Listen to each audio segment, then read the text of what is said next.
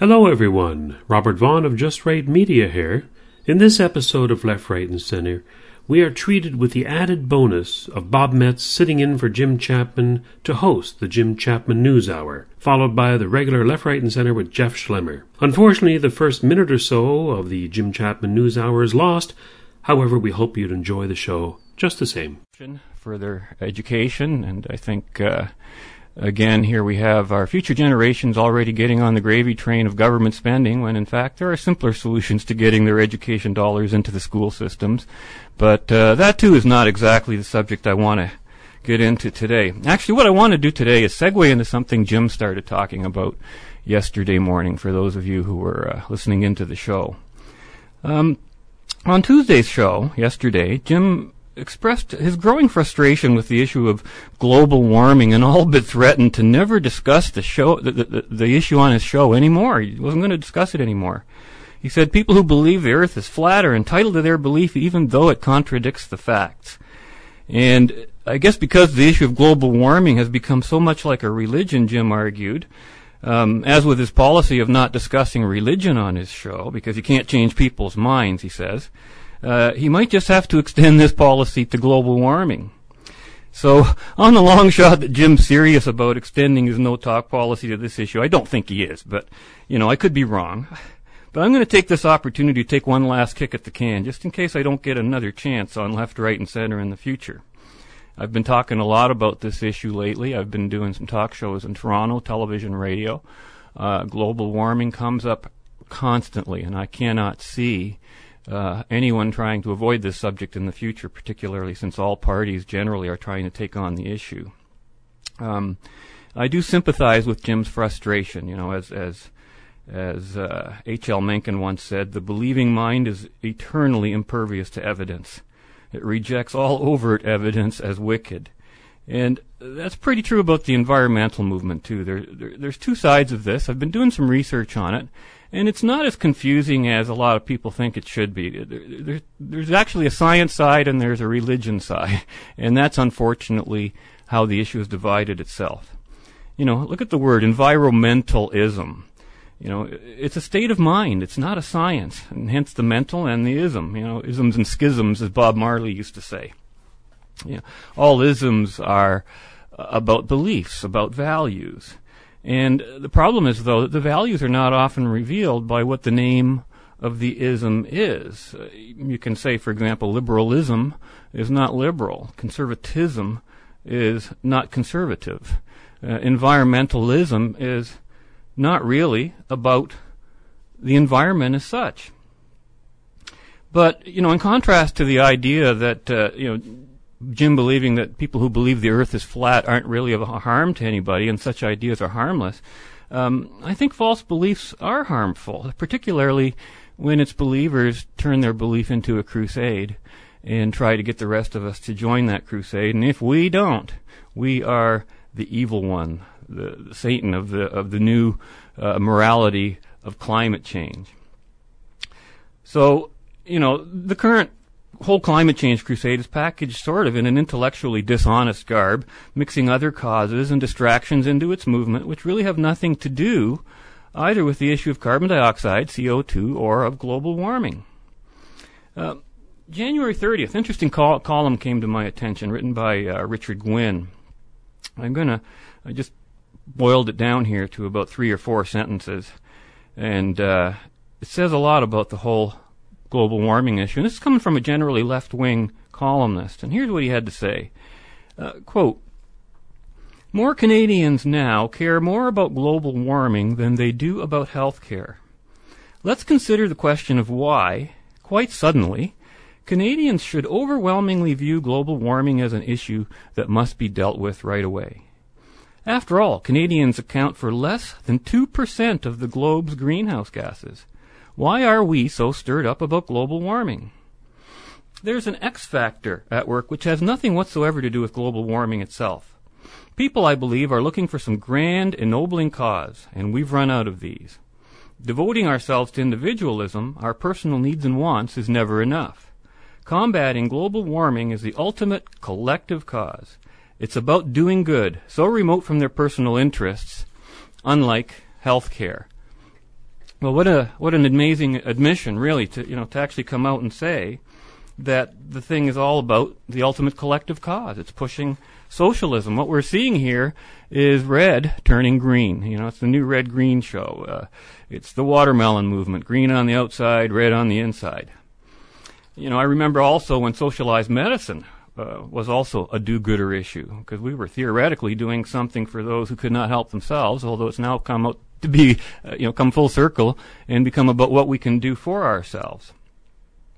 So join me, if you will, as I attempt to cut into this green watermelon movement, the new religion of what Richard Gwynn calls the ultimate collective cause, and see if we can take a bite out of its very red core, get into this red-green thing.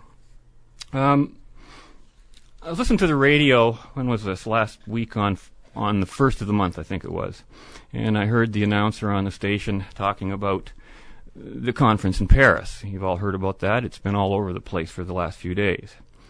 And here's how the story starts. It starts with dozens of scientists and bureaucrats in Paris have agreed that global warming is caused by humans, says the radio announcer, and that's about 7:30 in the morning, right?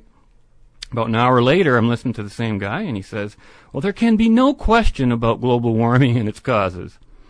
And half an hour later, it's undebatable. And by 10 a.m., the announcer concluded that it was unequivocal.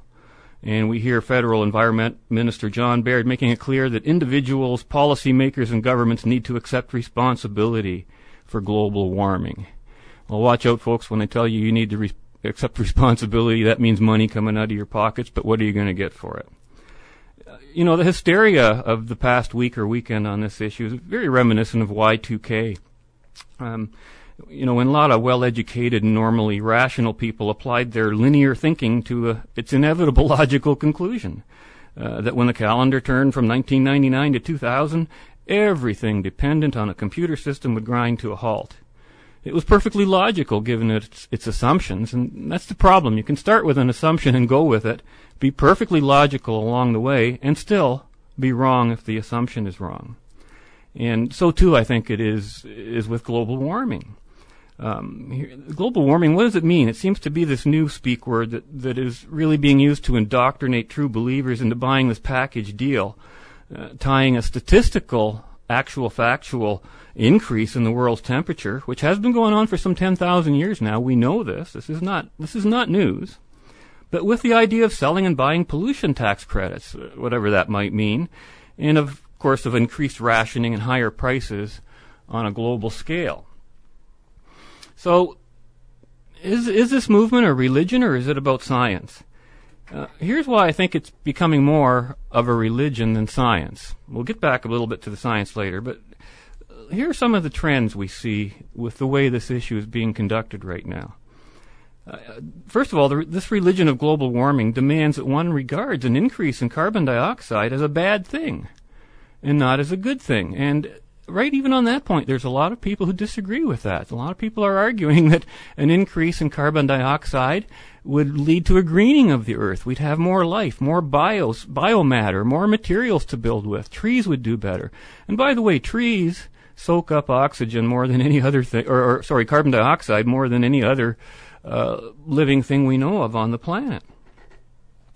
The religion of global warming also regards, ironically, the less polluting Western nations as the culprits, and the poor polluting rest of the world as complete innocents in this. It ignores all evidence contributing to weather warming that is not caused or based on carbon dioxide. And very unscientifically and very religiously, the global warming cult denies any sort of rational debate on the issue. And having allowed what we see as dozens of scientists and bureaucrats to close the door to debate on, for example, the 17,000 plus scientists only who signed the Oregon Accord against Kyoto. You don't hear too much about these 17,000 scientists. You hear a lot of people saying, well, there's only one or two kooks out there saying something different. But it's just not true.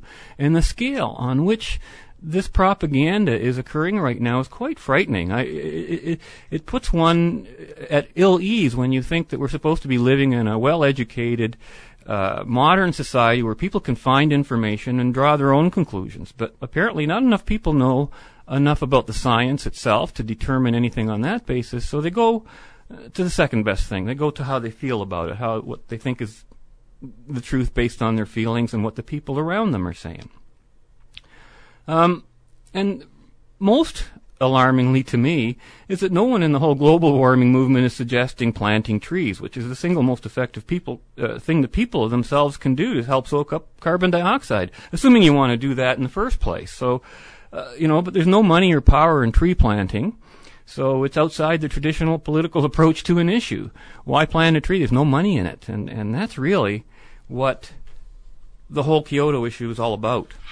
I want to refer to an article that actually was published even by myself back in 2004, but it was originally written in 2002 by Professor Richard Hummel, Professor Emeritus at the University of Toronto, and chemical engineering was his field. And he had studied the whole Kyoto issue very, very carefully. And interestingly enough, and this was written back in 2002, he defines what the whole IPCC is, the Intergovernmental Panel on Climate Change, which is one of 3 sets of panels that have actually came up with the conclusion of everything they're saying, which you're hearing this past week. And the IPCC is largely scientific at the bottom, says Professor Hummel, and political at the top. So that even before the accord is ratified, billions of dollars were flowing, probably more than $1 billion a year for a decade, from those who pay to those who receive. An implementation of Kyoto will increase this flow of money, and that's what it's all about, folks. It's about money and people getting grants to study things that they can come out and alarm you with. And that's pretty well what the whole environmental part of Kyoto is. It's not the environment that they're out to protect. There's something else they're really after. And I think that's just basically going after production, after the whole capitalist system. And I got some proof on this that I'd like to get to a little bit later. But Dr. Hummel tells us that the 30 or so page summary for policymakers that they made at the time from the IPCC requires consensus, but only among governments, not among scientists. And this is important to realize. The consensus we keep hearing about is not among scientists. It is among government officials. I'll carry on with this. Time for a break right now, and we'll be back with more. Hi, it's the Jim Chapman News Hour. I'm Bob Metz again, sitting in for Jim Chapman today, who's out of town, but will be back tomorrow. We were talking about the whole global warming issue, which hopefully Jim is not going to ban from his show in the near future. But it's an issue that won't go away. It's going to be part of the next provincial election, the next federal election, and perhaps many elections in the near future. I was sitting at home this weekend, actually writing an article on this subject. And my working title of the article so far is, quote, "It's your fault, so shut up and die already," because that's pretty much what Kyoto is telling us. It's all our fault.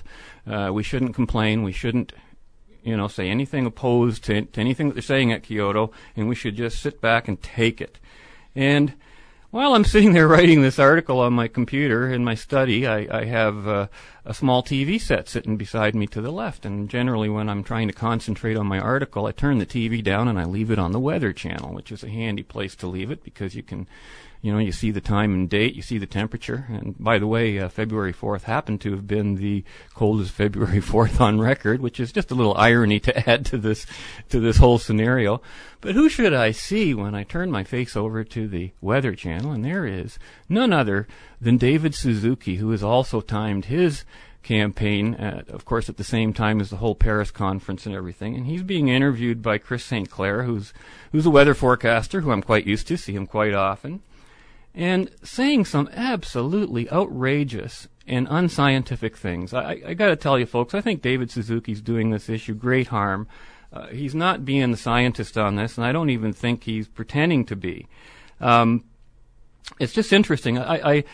So what I did was, because the Weather Channel was there, I clicked on my VCR, I taped what David Suzuki had to say, and I actually transcribed it because I'm going to use parts of it in my article. And it's just amazing what he is telling us. First of all, he's not saying much about the science at all. In fact, he talks about, this is interesting, let me quote him here. This is something I took right off of the whole the interview he had with Chris St. Clair on the Weather Channel. And Chris is asking, well, what's the evidence? What's the evidence? What do we have us? Well, he says David Suzuki, no scientific paper, he goes. He says, well, the Inuit people in the Arctic are telling us. He says, these are people who are outside because they know the environment. They tell us the temperature's changing because the permafrost is melting. They're seeing, of course, that the ice is clearing much sooner than expected in the spring. The ice is thinner.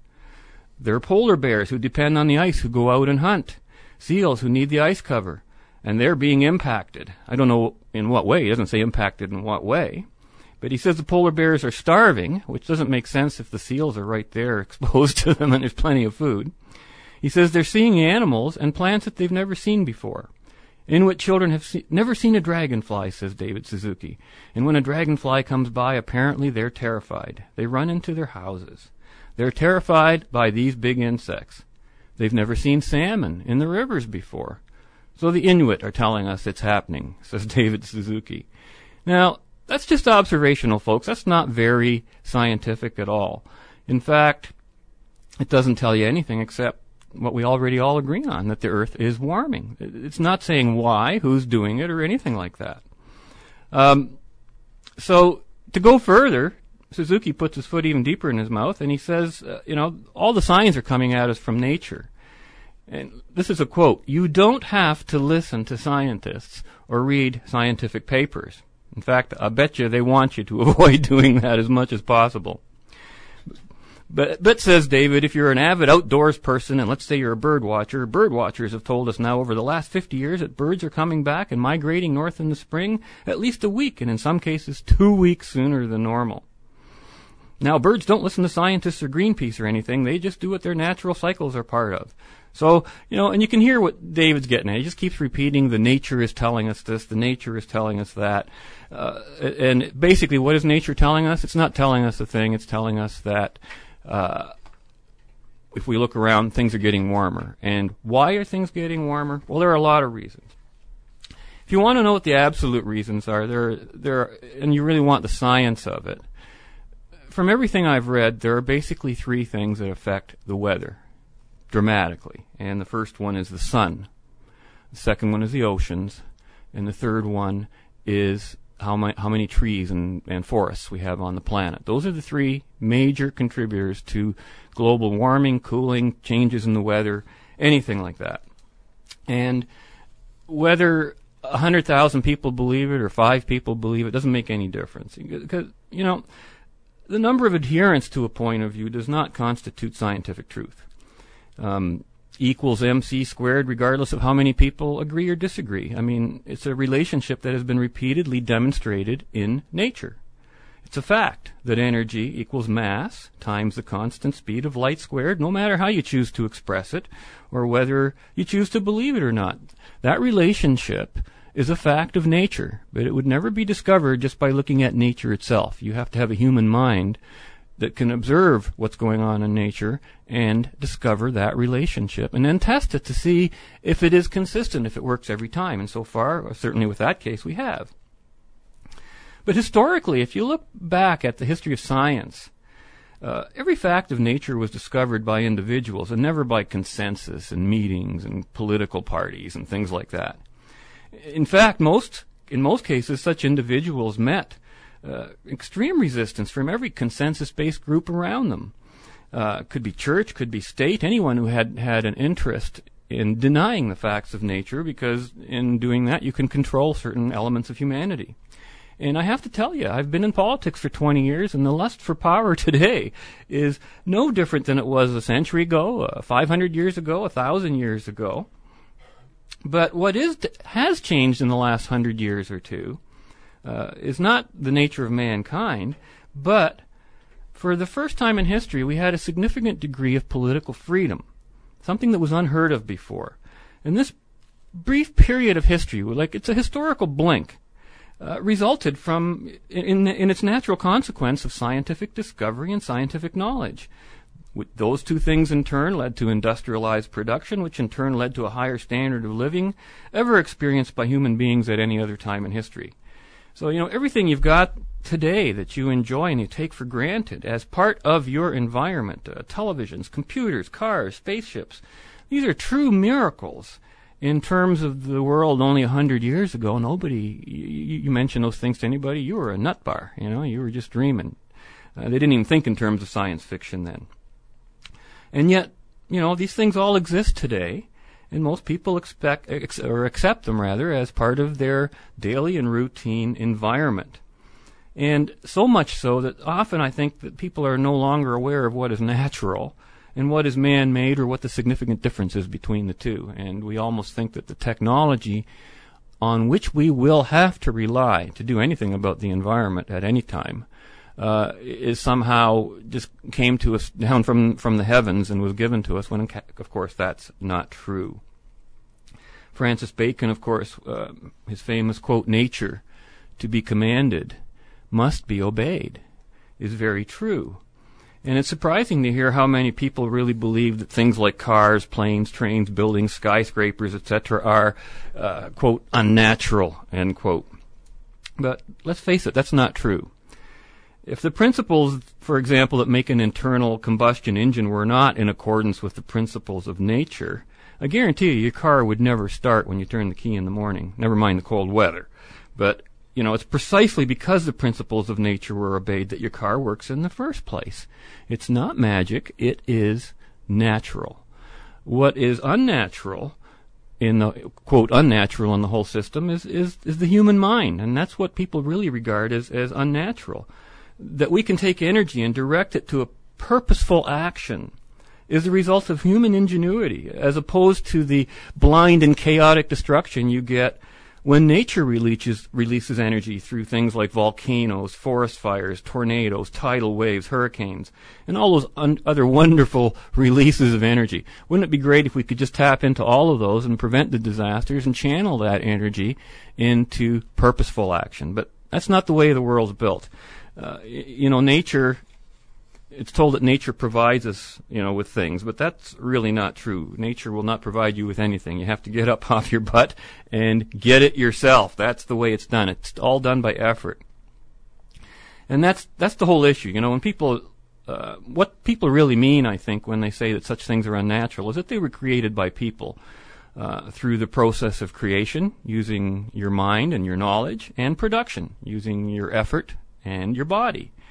And I think this belief assumes that man is unnatural precisely because he has the ability to both obey and command nature.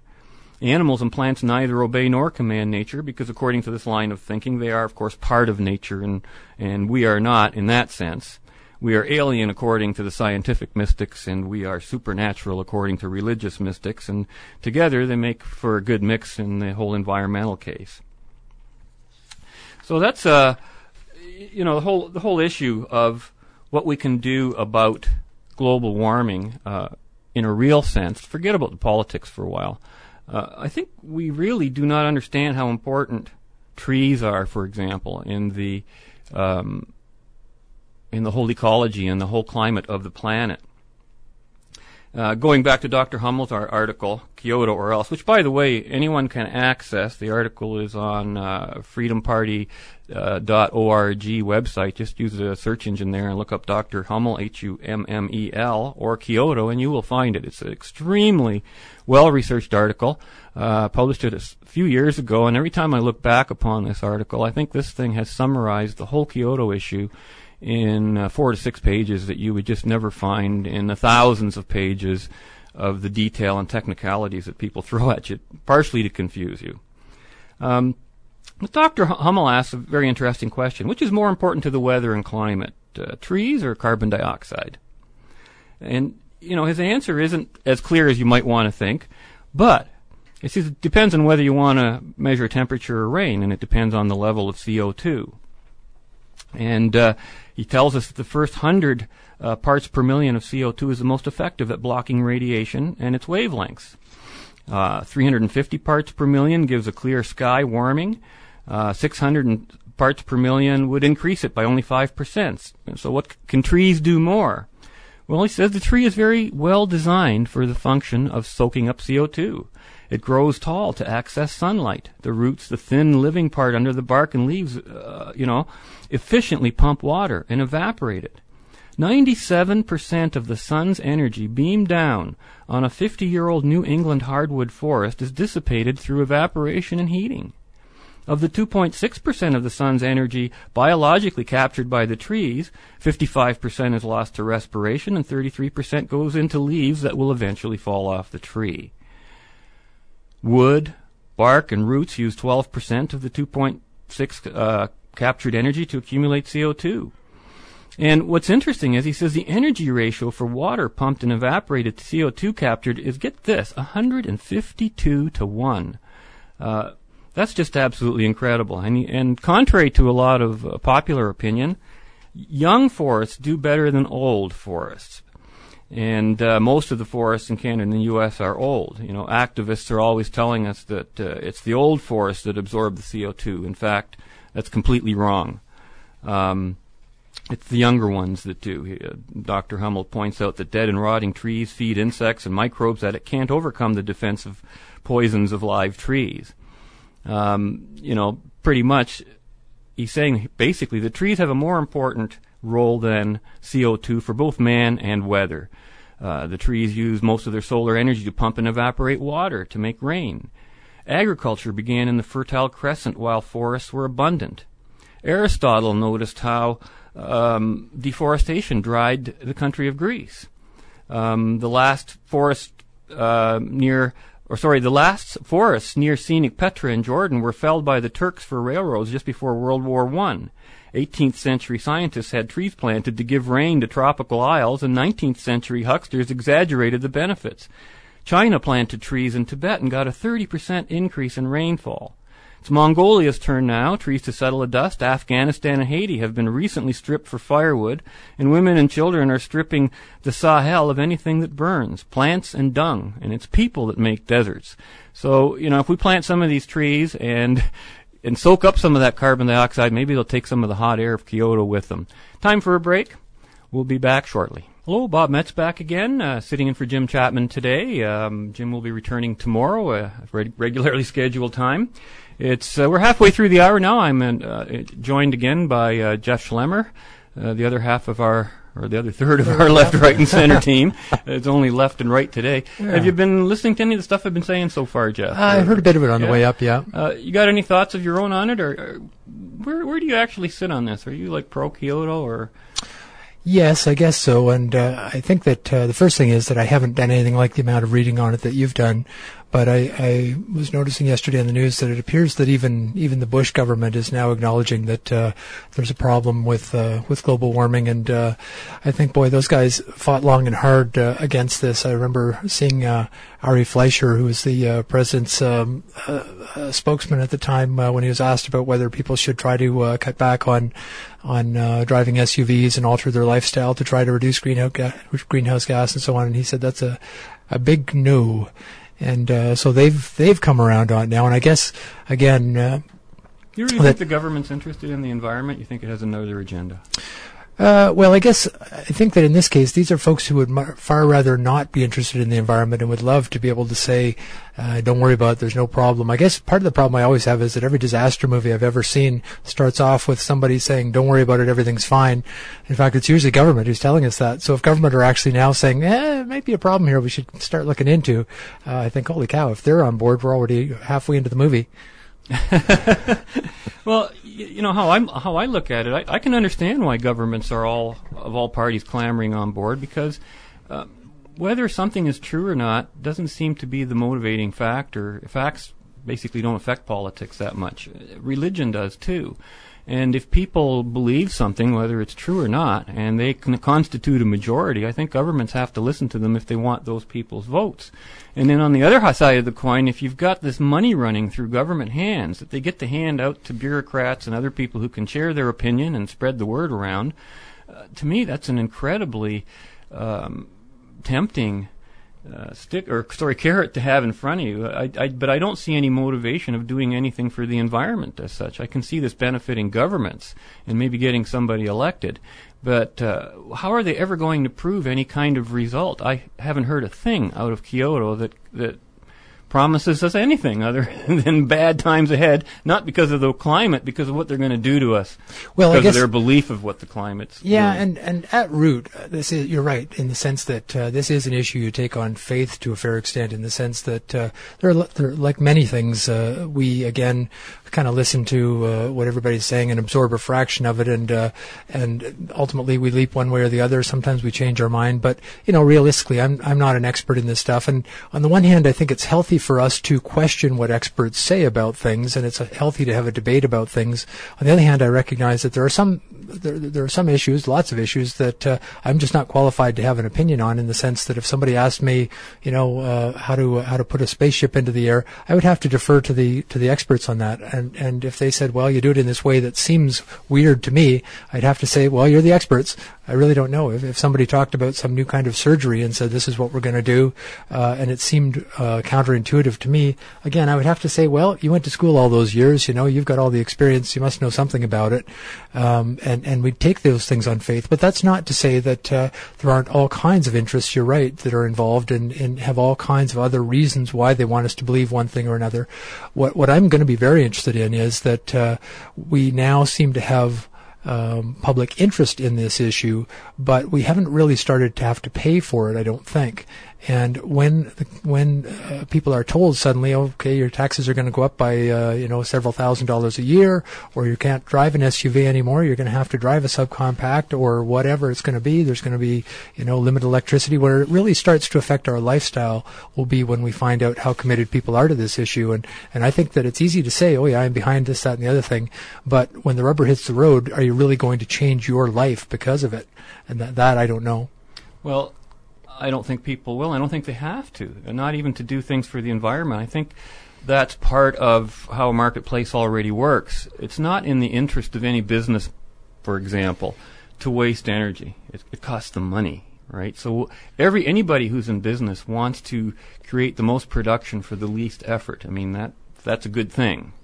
And why they think that business, is particularly responsible, since business makes everything that we eat, that we live in our homes, the cars we drive. Our cars are cleaner today than they ever have been. But there's a lot more of them, though. Now, that's an issue. Population is not something... But then again, you look at the freer countries, the more capitalist countries, they have the lower populations. They have the cleaner climates. And, I was listening also to David Suzuki about Kyoto. Here's what he actually had to say about Kyoto, and I thought this was a little bit of a hoot. Chris St. Clair on the weather station says to him, he says, is Kyoto a good thing or a bad thing? And Suzuki avoids the answer. He says, Kyoto's just the beginning, he says. And talks about how he was in Kyoto in 97 when all the negotiations were taking place, right? And he's talking about all the different parties that showed up in Kyoto, and he said, where did he put it here? He said... that everyone was there, the auto industry, the oil industry, Alberta was there, and he said all together they were saying, no, it's not happening, we don't have to do anything, when in fact none of them were saying that. They were all saying, yeah, the globe is getting warmer, but the solutions in Kyoto are not what it's about. But here's how David Suzuki himself sees Kyoto. He says the idea of Kyoto is this: we in the industrialized world, the rich countries, have created the problem in the first place. We're the ones that used all this coal, oil, and gas and added too much carbon dioxide to the atmosphere. So it's up to us to at least show the rest of the world that we can't keep doing that indefinitely. We're going to stop growing our emissions, and we're going to start bringing them down a little bit. But that's just the first thing. And we'll do that by the year 2012, which is an interesting year. Everyone likes that, 2012. There's an author out right now who's telling us the sun is going to destroy the Earth in 2012, and that the sun is the thing that's heating up the planet, which holds a lot more weight, by the way, because Mars also is losing its ice caps, and areas that were covered in ice before on Mars are no longer covered with ice, and the moon is warmer. These are all things that have been observed, and we know the sun is more active, and there are people in that industry who are watching it. But nevertheless, that's one of those pieces of evidence that doesn't fit in with the CO2 argument. But anyways, he says, once we've shown the industrialized world that we've brought it down, that'll bring China and India and Brazil and all those other countries into the fold. Now, he's talking about a 6% reduction below 1990 levels for Canada and 8% below 1990 levels, that's of CO2, parts per million, I guess, for Europe. And he calls them modest reductions. Again, he blames us. The whole thing's about blaming us for all the world's pollution, when in fact he's saying China, India, and all the other countries are not responsible. Take a look at a satellite image of the planet and look where the grayest clouds are. They're over those countries, not ours. Yeah, well, I guess among other things, I don't know that when you say he's blaming us, I would say that he's saying that he's including himself within us, I would think. So I would argue that he's taking responsibility for it. But I guess the other aspect of it is that well, among other things, I was thinking last week about something Jim had said, which was that when he was a kid, the Thames River was more polluted than it is now. And I'm thinking, well, that may be, and certainly in industrialized areas that was true. There were big smokestacks, 100, 150 years ago, but there were relatively few of them. There was still large amounts of North America that were not industrialized in those ways, and large parts of it that were not polluted. At root, I guess, the most intuitive thing for me is that if I think about it, if I want to find a way to kill myself, I stick my lips on an exhaust pipe of a car, and that'll do it pretty quick. It's poison that comes out of the car. And I think, how much can we put into the environment before it starts to poison us one way or another? And I think sooner or later, the Earth's probably going to run out of its ability to kind of wash this stuff for us. So that's the most intuitive aspect of it. Why do you think that? Why do you believe that? Because well, I don't. I've heard that people die from carbon monoxide poisoning with cars. Of course, carbon monoxide and carbon I haven't seen dioxide it. I have to tell you, I'm taking it on faith. Right? I'm taking it on faith, but neither of them are things we can live on or breathe, I guess. And I guess that's the other thing about the global warming right now is the trendy thing. It used to be CFCs, right? And that was a big problem. The reason carbon monoxide is deadly is because it doesn't allow the blood to absorb oxygen. And that's why it can be deadly in very small amounts. But we can't breathe carbon dioxide either, I don't think. Carbon dioxide, yes. You're breathing it right now. In fact, you're exhaling it. No, you can't live on it. That's what I mean. But when you exhale carbon dioxide, which is a very natural thing, trees, for example, breathe that in. That's what they use. And guess what they exhale? They exhale oxygen. I remember hearing Ronald Reagan talk about it. And acid rain was caused by trees and so on. And that's part of the problem, again, is that I think that he had an agenda there at that time for saying, you really don't need to worry too much about pollution because I don't want to have to tell you you're going to have to raise taxes and change your lifestyle. I'd like to be able to tell you good news so you'll keep on voting for me. Pollution's an entirely separate issue from CO2 and the earth warming. And I don't think it would be in the minds of most people. I think that it would be all part of the same thing. And it's, again, like it was that air conditioners and but that's exactly what makes the issue dangerous. If you mix sprays were killing us, issues, aerosol sprays, it was all that. And then we did change it, right? Well, what happened, I believe, is that we decided that cars, all air conditioners had to switch away from Freon. They had to use non-CFC So what happened to the ozone layer? So is it still there? I have no idea what's happened, except it doesn't seem to be the central issue. But what did happen were there were huge changes to the way we lived, and it happened pretty quickly, and it happened over the huge objections of a lot of people who didn't want to have to spend the money on it. And it is true, I gather, that air conditioners are more expensive now than they used to be because of that. I spoke to a lot of technical people on that issue, and they assured me, they said, listen, it's not about money, it's about the stupidity of it. It's just not what they're telling you. And you get this a lot in environmental movements and people doing things.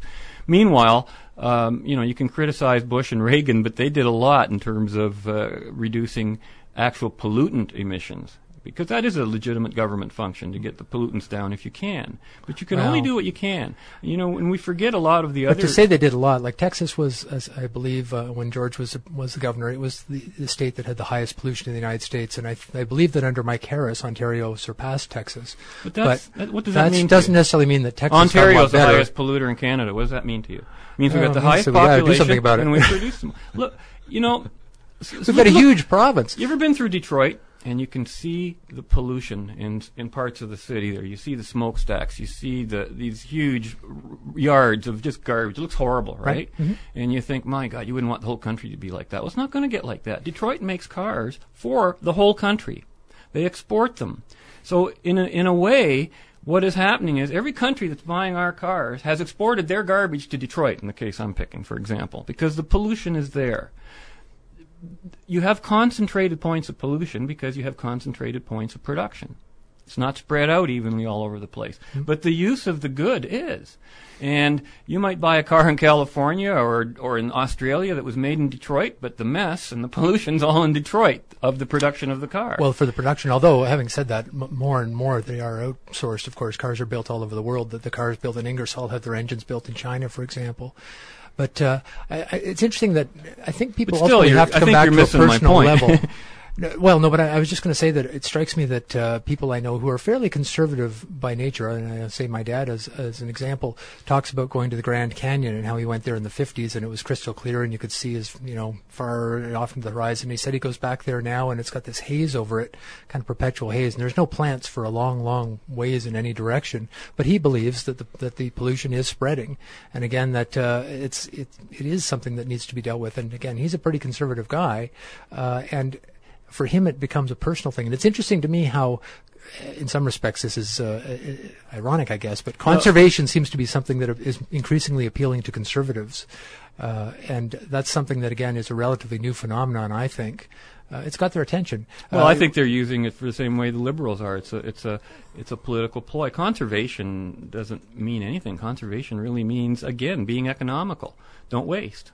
Who in some respects, like that? Although I think about things like conservation areas, for instance, in Ontario that were all set up by the Robarts and Davis conservative governments in those days, and I guess it's a question of how different saving green space, saving forests and all that stuff is compared to trying to pollute less. But I think the average person does put it all together, one way or another. And results in what? In supporting Kyoto? Well, I think that is why we've lurched slowly along, but I think that is why we have blue boxes, that there is a broad sense that we should be doing something and we may be kind of putting it off, but we all, I think the critical majority now are coming around to the idea that we've got to do something, and we do recognize that we use a lot more resources than people in the third world, so we kind of led the way into it. We do have to do something about leading the way out.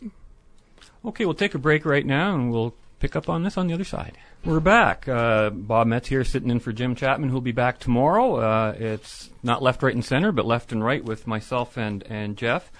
We've been talking about climate change and global warming, just in case Jim cuts us off from the subject forevermore in the future, as he was kind of threatening to do yesterday because he's getting a little frustrated with the religious patterns of this whole thing. Well, and I agree with you that one of the most frustrating things when you're on either side of an argument is some of your allies, because inevitably you've got people who take it way too far. And again, there are naysayers who are kind of like the end is upon us all the time types, and it becomes embarrassing.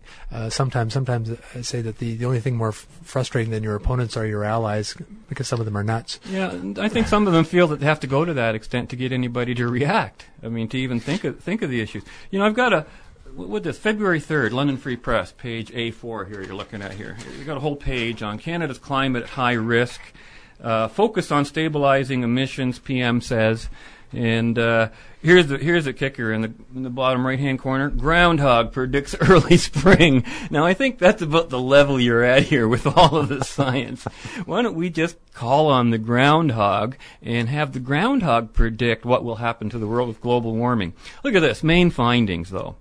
Global warming is very likely caused by humans, and the Outlook says, and I'm quoting here from the Free Press, hotter temperatures and rises in sea level would continue for centuries no matter how much humans control their pollution. Well, isn't that interesting? It doesn't matter what we do, it's going to happen. It's already a done deal. And even at the extreme end of what Kyoto says its goals are, with all its emission cutbacks, the ultimate end goal, not just the little bit that David Suzuki's talking about right now, it's all going to be canceled out by China next year alone.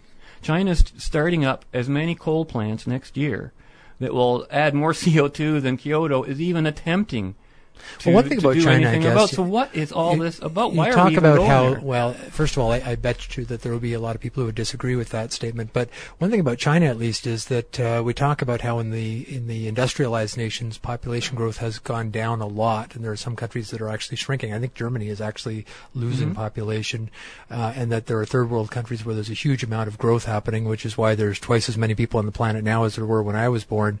But not in China.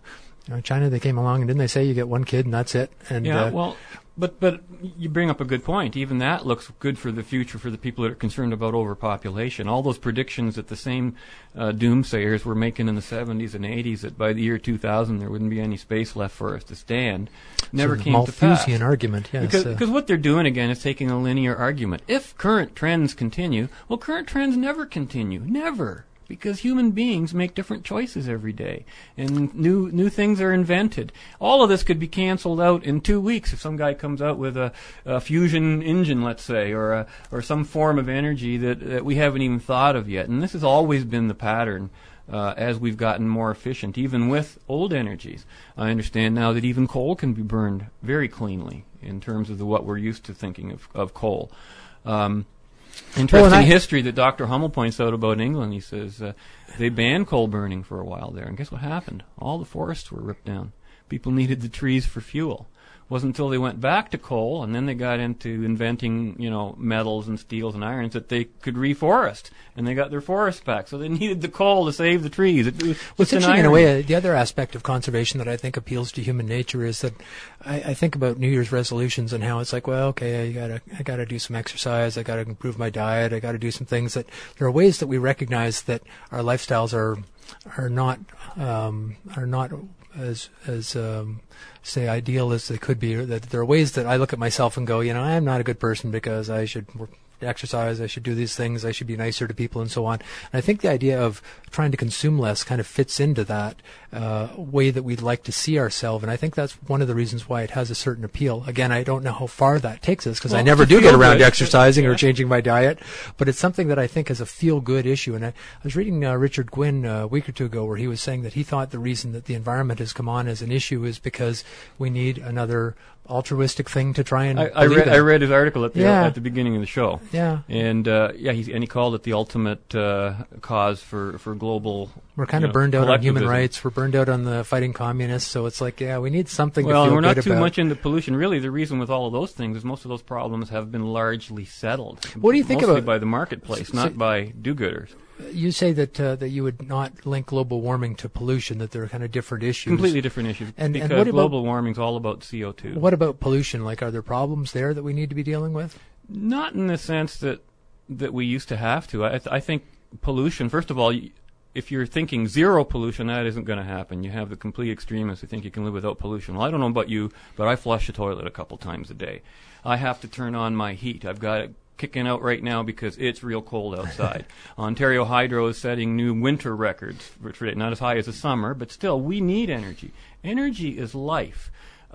Everything we do is about energy. We are a carbon-based species, and I mean to talk about eliminating carbon and having carbon-neutral policies is to me insane. It's so anti-scientific, anti-logical. But what about the idea of setback thermostats and trying to kind of get by with less?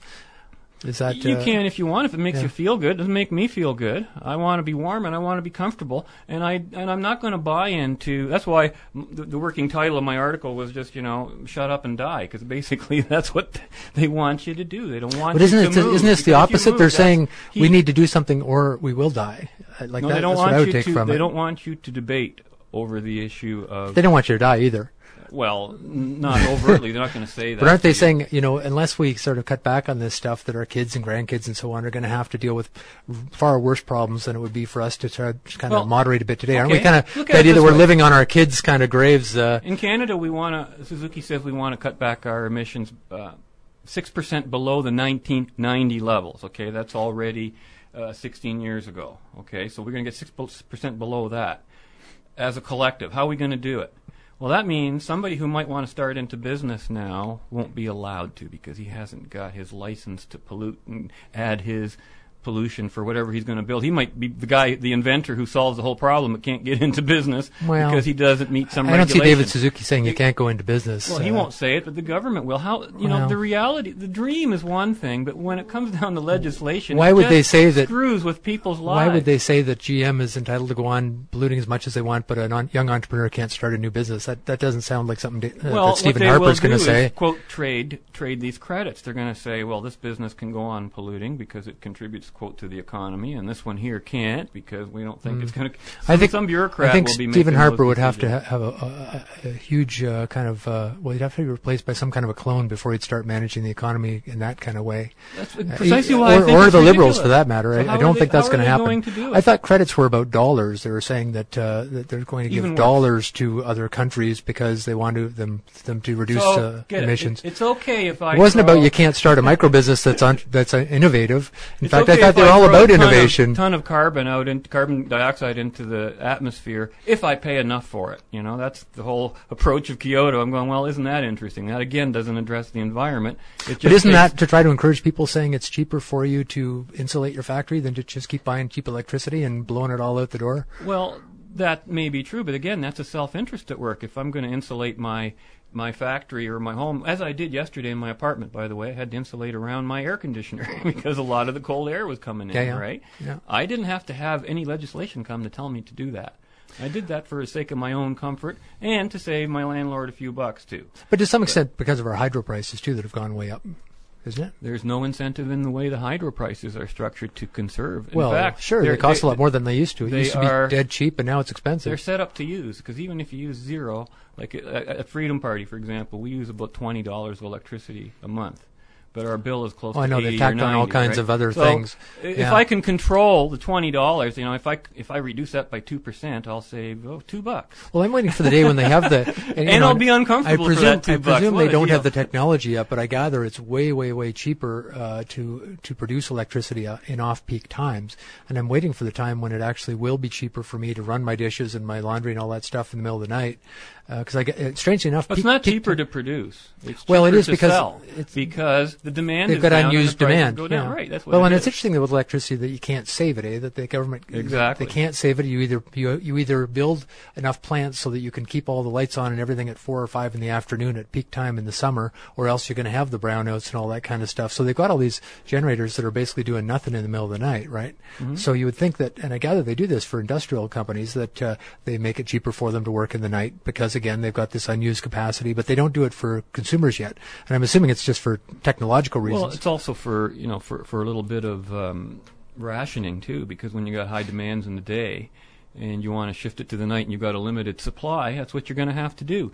And I'm afraid that that's sort of the world we're heading into, is this world of rationing and lining up for things. I just can't see the whole thing working. It's just pie in the sky. The whole Kyoto thing, the whole global warming thing, I think it's probably this century's greatest hoax. I'm waiting for the UFOs to land next. But, I mean, if enough people believe it, and they want to believe it, it's not going to change the politics of it. Well, I don't see how those are going to lead to rationing. The last rationing that I recall for gas was when OPEC decided that with their little monopoly they would jack prices through the roof and wouldn't give anybody any gas.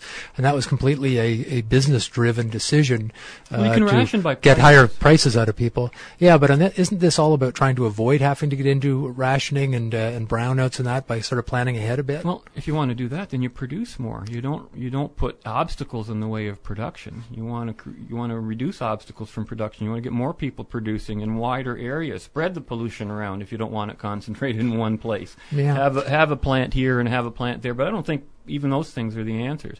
I think largely, if you live in a free society and people's property rights are protected, everyone has the protections they already need. If somebody pollutes your property, you can sue.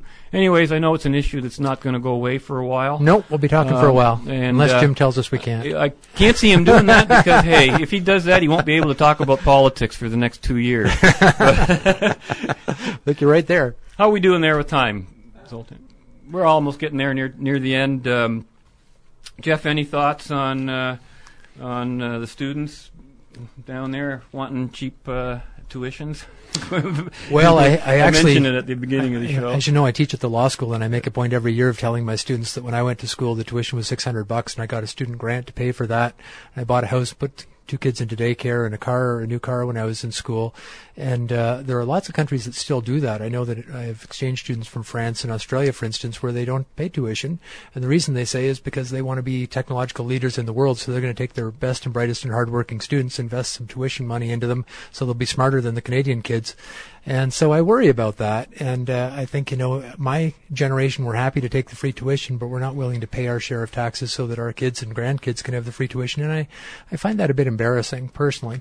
Why aren't we willing to pay the tuition? I'll tell you one thing. If you paid tuition directly, it would be cheaper than the taxes you spend the rest of your life. Anyway, that's enough for today, folks. And we'll be back with Jim Chapman next week. See ya. Jeff, it's been fun. If you've enjoyed this presentation, visit justratemedia.org for more programming that's not right-wing. It's just right.